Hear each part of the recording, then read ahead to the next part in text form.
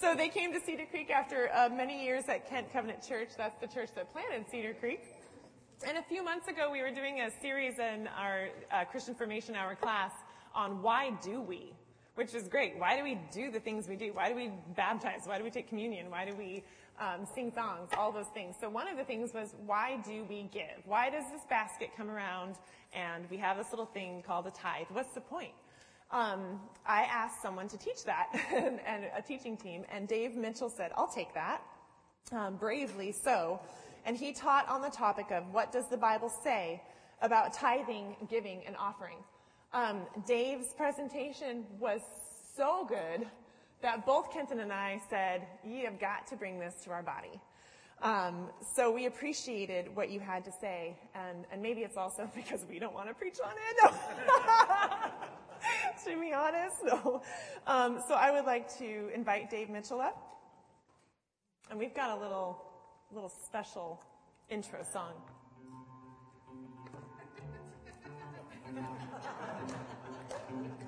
Y'all know this?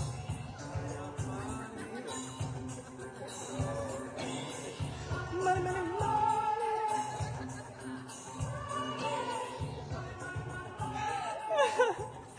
All right, we had to do that. All right, let me pray for you, Dave. Father God, we do thank you for your servant, Dave, and that he said yes. How many things in our life you have just blessed us with because we say yes. And he said yes to the first request and yes to the second. And I thank you for his obedience to you. And as he teaches us about obedience and about giving back our life to you, Lord, I pray a specific just blessing over Dave, that you will work through him and his words and his well-prepared message, that your Spirit would anoint these words and our hearts would take them in with gratitude and with a spirit of learning and yielding, that we are willing to yield our life to you in whatever way that looks. Just bless him this morning. In your name, amen. Thank you. Thank you, Becca. Wow. Walk-up music and everything. This is really pretty amazing. So as Becca shared, last week, Pastor Kenton and Pastor Becca were at the denominational meetings back in Chicago, known as Midwinter. And if you've ever been in Chicago in winter, this is not a boondoggle. This is kind of really taking one for the team. And Kenton is staying there. So in the prior 2 weeks here at this worship service, the message has connected directly to the Immerse Kingdoms Bible study. Today, that's not the case. And as Becca shared, I'm going to be speaking more about giving. So last week when Pastor Kenton spoke, the connection was mostly about Gideon and how Gideon was very obedient to God. And even when circumstances were dire, he ended up having an army of only 300 people taking on another army of over 100,000 people, and he wins. So God clearly can use people in spite of their limitations and issues, even me. So the Immerse Bible readings this week are from the book of Samuel. And since I didn't know exactly where we were going to be, and this was a carryover from CFH, it doesn't really connect real well. Next week we'll return back, and the messages will align to our Immerse readings. So I want to thank each and every one of you for being here today. I know that there are lots of options for where you could be. Number one, the primary pastor's gone, so this is a good week for some people to be gone. Figure they can do something else. You have a guest speaker who's not spoke before, so you kind of know that that's kind of a challenge. The topic is giving. Why would you come to one of those, right? We've all been through those. And there's some other big things going on today. So it's palindrome date. Did you know that? So, the number goes forward and backward the same. That's the palindrome, right? 0202, 2020, and the backwards the same way. So that's it hasn't happened in 900 years and won't happen for another 100 years. So that makes today a special day. It's also America's weirdest holiday. Yeah. And if you want to, somebody could say, what was the good news at church today? You could say the groundhog didn't see his shadow, and therefore spring is coming early. Wow. Yeah. And, of course, it is also the Super Bowl, right? The Super Bowl. So I think many of you might have thought, since this is kind of commercial-wise, society really wraps our head around the Super Bowl. It's a big event. Lots of people are going to gather together for parties. You know, we have the San Francisco 49ers taking on the Kansas City Chiefs. One of these teams is going to go home with a Lombardi trophy. And if you're really interested, I do watch quite a bit of football. If you're really interested in which team I'm rooting for, since our team isn't in it, if you stay awake through the whole message, I'll tell you at the end, okay? Oh, no, that was Kenton put that down. So, yeah, but. So while it's very easy for me to talk about sports and maybe even weird holidays and things like that, what we're going to be talking about today primarily is about the gracious ministry of giving. And we're going to explore what the Bible has to say about this topic. So I do feel very humbled and privileged to be bringing this message today. As you probably already know, I'm not seminary trained. I do read the Bible frequently. That's a good thing, they said. And I have been attending and very active in Bible study fellowship for more than 8 years. And my friend Bob had invited me probably 8-9 years ago. Or maybe he probably invited me 10 years ago. And it took me a little while to catch on, but it has been very helpful to me. We also are studying the Bible in the Christian Formation Hour. Just had a great, I don't even know how long your timeline was this morning, probably 30 feet. And are in small groups. And as a congregation, we are participating in the Immersed Kingdoms Bible reading. And I do want to thank all the people from my small group who have been praying for me and encouraged me as I've been preparing for the message today. So giving is an important and necessary act of worship. For many years, I assumed that worship services were mostly about the message and the singing. But as I've gotten a little bit older, a little more mature, I've discovered that giving is important not only for me personally, but for the body as a whole. Now, giving, there's really kind of three categories. And many of us who've been in churches for a long time know that people tend to talk about giving in terms of time, talent, and treasure. Today, the focus is really going to be on the treasure or the financial aspects of that, because that's what Becca said she didn't want to preach on. So giving is our expression of our love for Jesus. He gave his life for us. What are we going to give him back?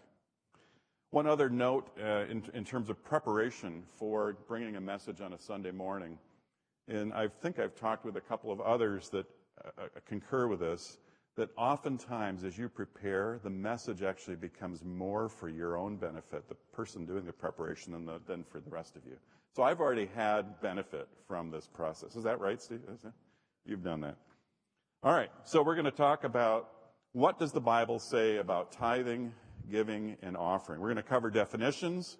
We're going to go through Bible verses in the Old and New Testament, and then I've got some summary slides. Now, pastors tend to have 3-point sermons. And so today, a 3-point sermon, we're going to call a field goal sermon, right? Oh, yeah, because it's the Super Bowl, 3 points, field goal. That's, yeah, my humor doesn't get any better. So if you're, yeah, I'll try to keep that to a minimum. So, there we go. Whoop. All right, we're going to go through our definitions. So the word tithing is literally means the word tenth, to pay or give a tenth, 1/10. And I prefer the word, I prefer to use for our definition, the verb or active tense of tithing, as opposed to just the word tithe, to pay or give a tenth. The word giving is to put into the possession of another. And the word offering is a contribution in support of a church. So with those working definitions, now let's take a look at some Bible verses. We're going to start with the Old Testament, then we'll move to the New Testament. So the first Old Testament verse is titled The First Tithe. This is where Abram had just returned from defeating the armies of the four kings, rescuing his nephew Lot, and reclaiming his possessions. Abram is met by a priest of the God Most High named Melchizedek. And the he that's referenced in this verse is indeed Melchizedek. And it says this in Genesis 14, 19 through 20. And he blessed him and said, Blessed be Abram by God Most High, possessor of heaven and earth, and blessed be God Most High, who has delivered your enemies into your hand.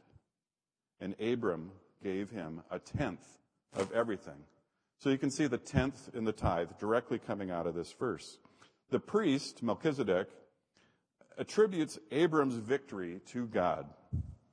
God, the creator and possessor of heaven and earth. And he blesses Abram. In gratitude for God's authority and blessing, Abram gives Melchizedek a tenth of his possessions. What's really interesting to me here is that he doesn't do it to invoke God's blessing. He does it in response to God's blessing. This orientation puts the horse in front of the cart. Abram doesn't give seeking God's blessing, but rather in response to what he's already received. It isn't give to get. It is give because you've already received blessings from God. All right. Let's see here. There we go. Whoop. All right. Second verse we're going to take a look at is where tithing becomes law. Here in these Old Testament verses, we see the words of Moses giving the tithe as law. And it says this in the book of Leviticus. Every tithe of the land, whether of the seed of the land or of the fruit of the trees, is the Lord's. It is holy to the Lord. If a man wishes to redeem some of his tithe, he shall add a fifth to it. And every tithe of herds and flocks, every 10th animal, and all that pass under the herdsman's staff shall be holy to the Lord. So the first tenth is called holy or set apart and belonging to God. The Israelites were to return to God what was already his, and in doing so recognize God's provision. If for some reason someone needed to redeem, that is, keep a portion of the goods that they were going to tithe, they could do that, and they could do it then instead give money, but they'd have to give more money than what the produce was or animals were worth. So if, for example, your produce or your animals were worth $100 and you decided to keep those, you could give currency valued at $120. So you paid a little bit extra if you were going to redeem those items. Now, have you ever wondered why did God institute the tithe as law? As I've been studying, I believe that God instituted tithing for our benefit, not for his. God doesn't need our tithe. He created everything from nothing. Tithing is clearly for us. It reminds us that God is the owner of everything. In Psalm 24, it says, "The earth is the Lord's and all its fullness, the world and those who dwell therein." He knows that practically ministries need finances to function. He also knows that most humans are very self-centered, and if he doesn't speak to it, we would probably try to keep all the money ourselves.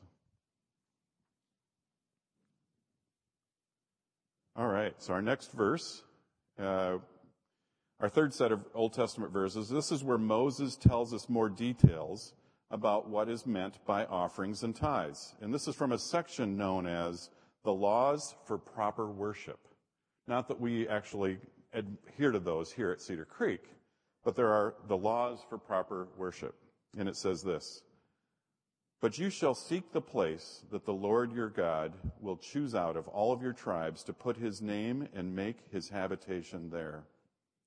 There you shall go, And there you shall bring your burnt offerings and your sacrifices, your tithes and your contribution that you present, your vow offerings and your free will offerings, and the firstborn of your herd and your flock. Wow, that's a lot of things. The Old Testament tithe was not voluntary. It was not an option. The 10% off the top belonged to God, and the Israelites simply repaid it. But this wasn't the only obligatory tithe. Again, a tithe meaning a tenth. So we all got the concept, a tenth, great. Okay, so they pay their tenth, and then as we're reading in these verses, you see that there's actually another tenth that you pay. So you paid the first tenth, now you're paying a second tithe, the second tenth. That's to support a special Jubilee festival. And then every 3 years, they took another tithe on top of the other two tithes. So another tenth every 3 years. So you had a tenth, and then every 3 years, a third tenth. So that's a lot. If you average that out, that's over 23% of tithing a year. Mandatory. This was not the optional part. And on top of that, as we see in these verses, on top of the compulsory or mandatory tithes, there's still an opportunity for people to give even more free will offerings. These were the generous gifts that expressed the Israelites' gratefulness to their devotion to God. At a bare minimum, they were giving 23%, but there was no ceiling on how much of their generosity they could give. They could and frequently would, this is the remarkable spot for many of us, not only could they, but they would give exorbitantly out of their excess. And one example of this was when Moses called for contributions for the building of the tabernacle. The Israelites literally gave so much money that Moses had to command them to stop giving. Remarkable. Those verses are found in Exodus 36, 2 through 7. We haven't had that issue yet here at Cedar Creek.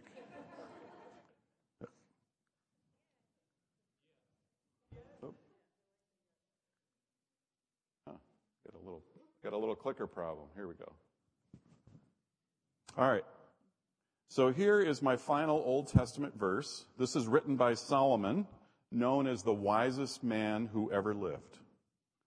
This is from a section where he describes the benefits of wisdom. It says this: honor the Lord with your wealth and with the first fruits of all of your produce. Then your barns will be filled with plenty, and your vats will be bursting with wine. The Living Bible puts it this way: honor the Lord by giving him the first part of all of your income. If the world and everything in it was truly belonged to the Lord, why wouldn't this principle be true? This isn't the only time that the Lord promises Israel that he will reward generosity with plenty. You find verses in Deuteronomy and Proverbs, Malachi, that all make reference to this. The challenge is that one must have faith consistently and give sacrificially to see the Lord keep his word. There is danger in these verses, as some people tend to move towards a wealth and prosperity message, sometimes known as the name it and claim it. I don't encourage this philosophy of giving, and you'll know more about why I don't encourage that after I cover the New Testament verses coming up. Okay? All right, so we're going to shift now to New Testament verses. Moving out of the law from the Old Testament and into the New Testament. These are the words of Jesus found in the book of Matthew, the same chapter where we find the Lord's Prayer. Matthew 6. Beware of practicing your righteousness before other people in order to be seen by them, for then you will have no reward from your Father who is in heaven. Thus, when you give to the needy, sound no trumpet before you, as the hypocrites do in the synagogues and in the streets, that they may be praised by others. Truly I say to you, they have received their reward. The terrible thing about our acts of devotion is how easy it is to twist and put our faithfulness on display. This is an issue of human pride.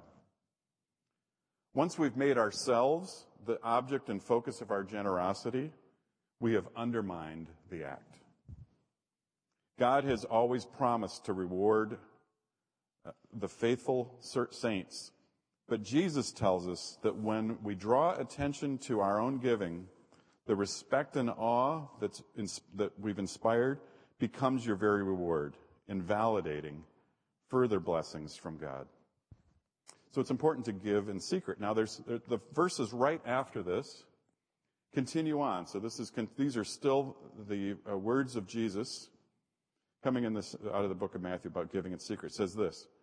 Jesus says, "But when you give to the needy, do not let your left hand know what your right hand is doing, so that your giving may be in secret. And your Father who sees in secret will reward you." Jesus tells us that we should give in secret. This is as simple and as direct, I think, as you can find about how to give. And these verses, by the way, are why, as I stand here, I'm not going to be sharing all of the giving I've done in my lifetime, give you my accountant's roll of all events. However, if I opened up Realm on my phone, Realm has a button and I can look and see how my giving compares to last year. But I'm not going to be sharing that. And by the way, I'm not going to be giving anybody else's as an example either. So, yeah. Now, I mentioned that I do like humor a little bit. So,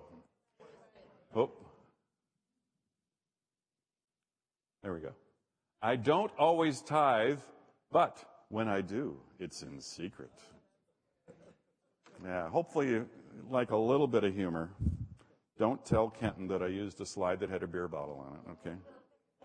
Yeah. Okay. So our next New Testament verse is also from Jesus in a section where he condemns religious leaders. And again, in the book of Matthew, don't neglect the weightier issues.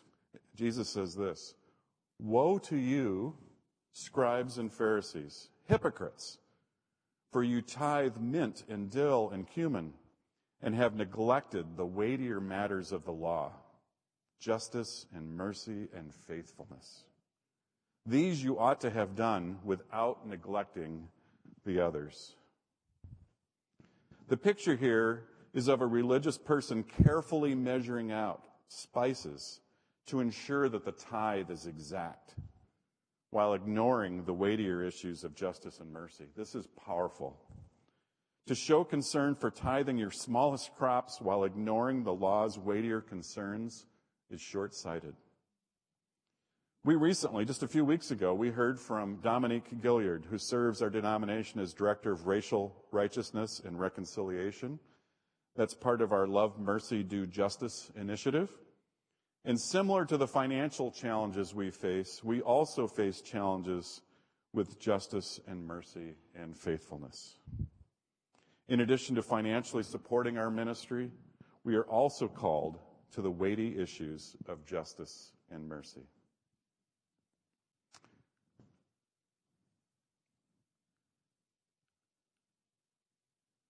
This is really clicking weird on me here. Sorry. Yes, this is the right one. All right. So our next verse comes from the book of Mark. Soon after Jesus shared about the greatest commandment, the he in this verse is Jesus. So the faithful giver from Mark 12. And he, Jesus, sat down opposite the treasury and watched the people putting money into the offering box. Many rich people put in large sums.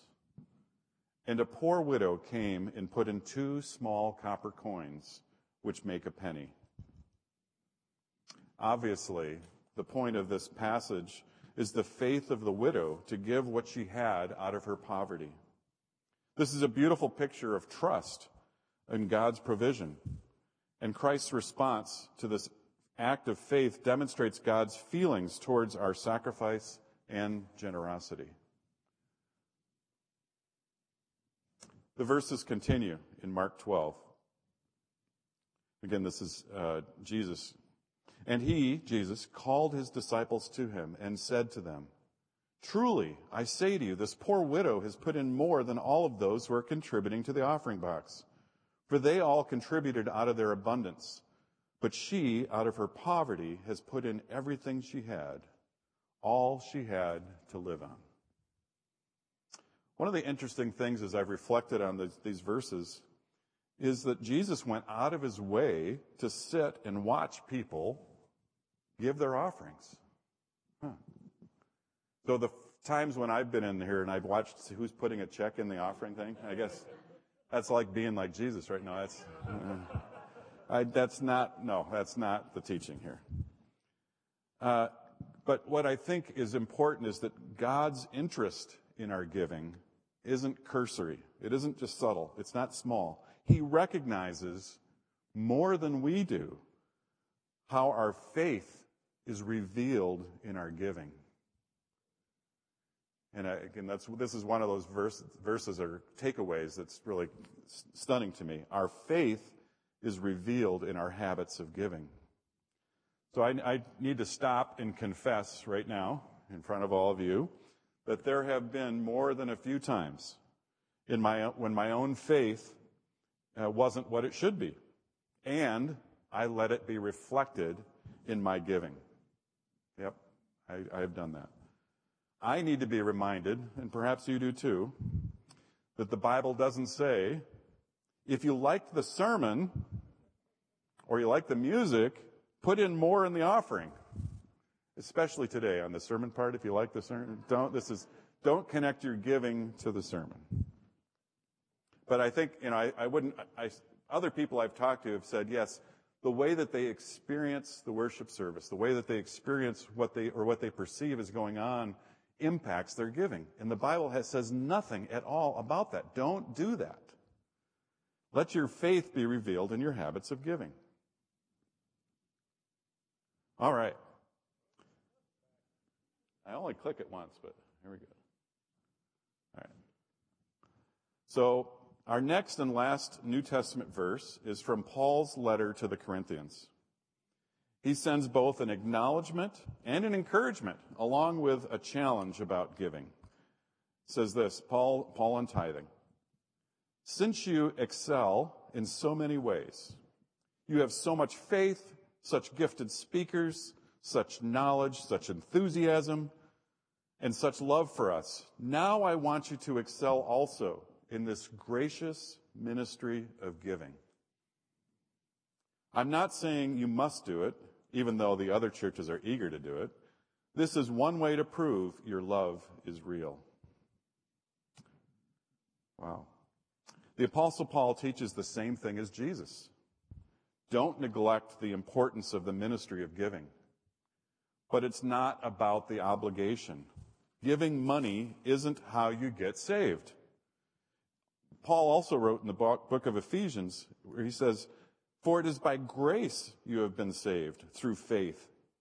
And this is not from yourselves. It is a gift from God, not by works, so that no one can boast.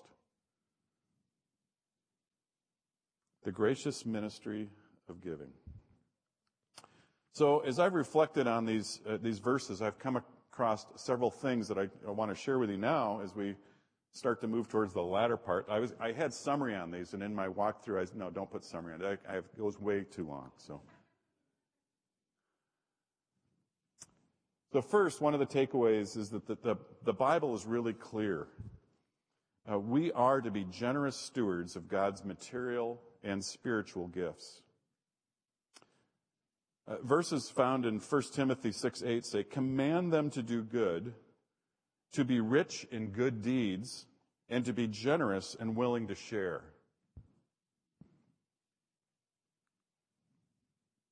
We can't serve Jesus with, quote, everything but our resources.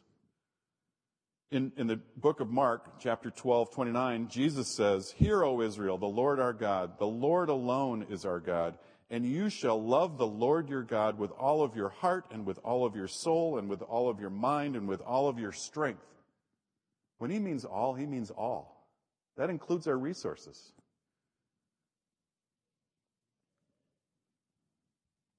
Another takeaway for me from reading all of these verses is because of Jesus, we are no longer under the law. God is not into compulsory giving, and thus we're not required to give. In 2 Corinthians, Paul says, each of you should give what you have decided in your heart to give, not reluctantly or under compulsion, for God loves a cheerful giver. I think many of us have heard that expression. You're kind of like, well, geez, so I'm going to, whatever amount I'm happy with, and then if you say, oh yeah, by this way, that this has to connect and be aligned with my faith, where am I happy then, right? Is it everything? Is it a little?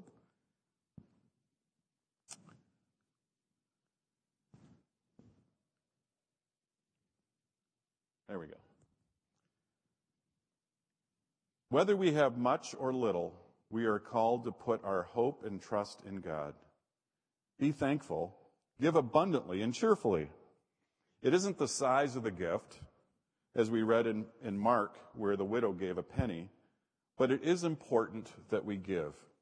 I encourage everyone to give on a regular basis, even if the amount you give changes. Get in the habit of always giving. And we have options on how to give.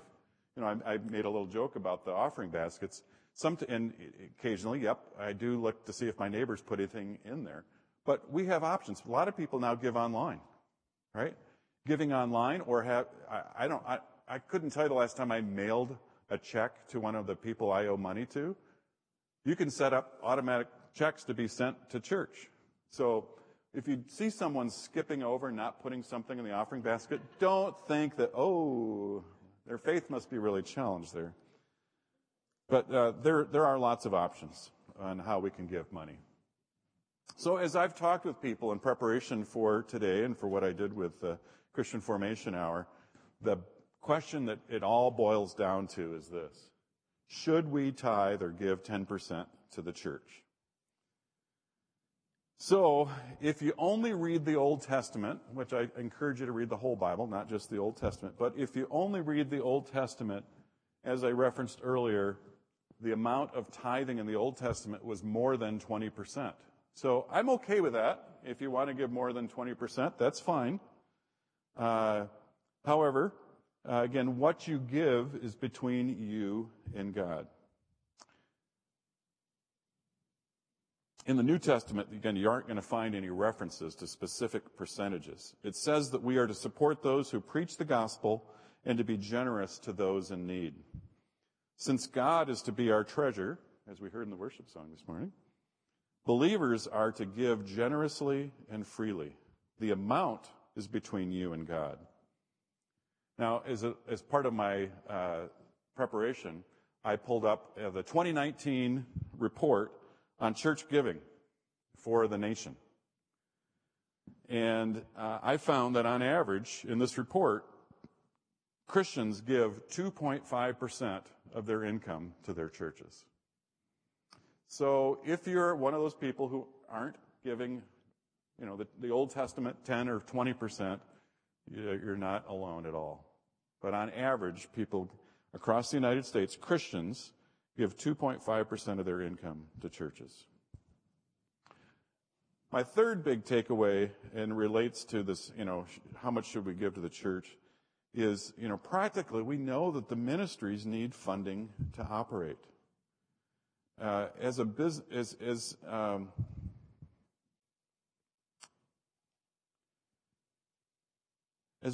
person and as a former leader of a Christian nonprofit, I know that it takes a lot of money to run ministry. We are paying today the school district for this building.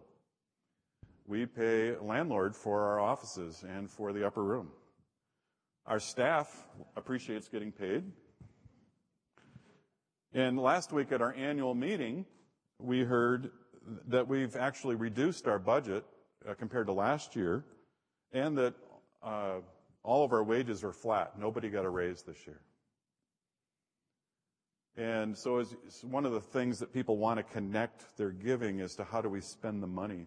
It reminds me of a story where the strongest man in the world was going to show just how strong he was. So he was in front of a crowd, probably about this size. He took a lemon and he squeezed it. Again, this guy is just huge muscles, stronger than any of the guys playing the Super Bowl today. And he squeezes this lemon, and he squeezes it, and he squeezes it, and he gets it all out. And then out of his own pride, he says, if anybody here today can come up and take this lemon and even get one more drop out of it, I'll give you $1,000. And this little, small woman, a little upwards in age, came up, took the lemon, and squeezed it, and got a drop out of it. And he was like, well, how did that happen? And she said, oh, I'm used to that. I serve as the treasurer at my church. Yeah, so, churches, and again, I've seen this in many nonprofits that I've been involved with, we have a way of really making the dollar go well. Stewardship is taken very seriously at Cedar Creek Covenant and at many nonprofit organizations. So those are a few items in response to the question, should I give 10% or more? The Bible does call us, again, to support those who preach the gospel and to be generous to those in need. Supporting those who preach the gospel, that is obviously, again, giving financially to your church. In 1 Corinthians 9, it says, in the same way, the Lord says, those who preach the gospel should be supported by those who accept it. So if you accept the gospel, you should be giving. In terms of being generous to those in need, in Matthew 25, familiar verses, we know that Jesus said, whatever you did for the least of these, you did for me. So as we think about people who are struggling and in need, we need to think and be reminded that Jesus says when we give, we're giving effectively to him. So my key takeaways. Here are the things that I hope you take away from the message. This is really getting near the end now. Giving is important and necessary aspect of worship. It is important for you personally in your own faith journey, and it is important for the body of the church and for our ability to function. Second takeaway, our faith is revealed in our habits of giving.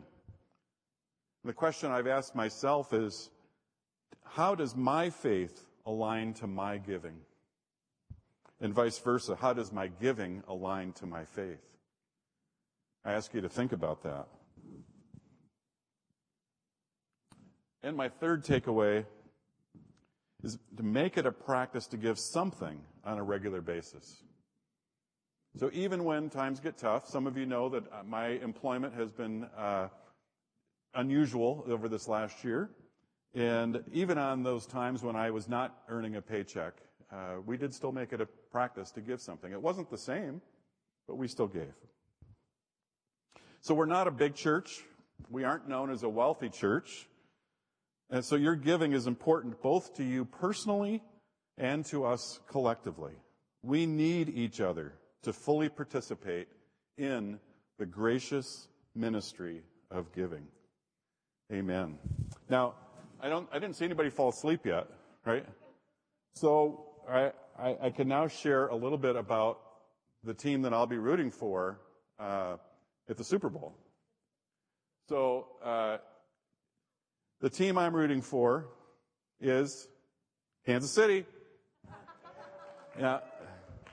But both the 49ers and the Chiefs have some outspoken Christians among their players and executives.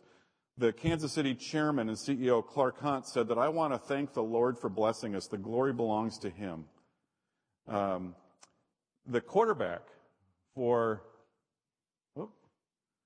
the Chiefs, Patrick Mahomes, he professes faith, and just a couple of years ago, the Faith and Family Sports Programming Network, he said, my faith has always been a big part of what I do. I've grown up in the church, and faith really helps. You know why you're playing for the game and who you're playing it for. I hope he gives a healthy portion of his earnings to the church. I suspect that's true. If his faith is aligned to his giving and his giving is aligned to his faith, that will indeed be the case. And again, the CEO, Clark Hunt, says, my identity is in my My identity is my faith in Christ. And for the record, the Bible doesn't say anything about Groundhog Day or about the Super Bowl. So hopefully the other takeaways will be helpful. So thank you.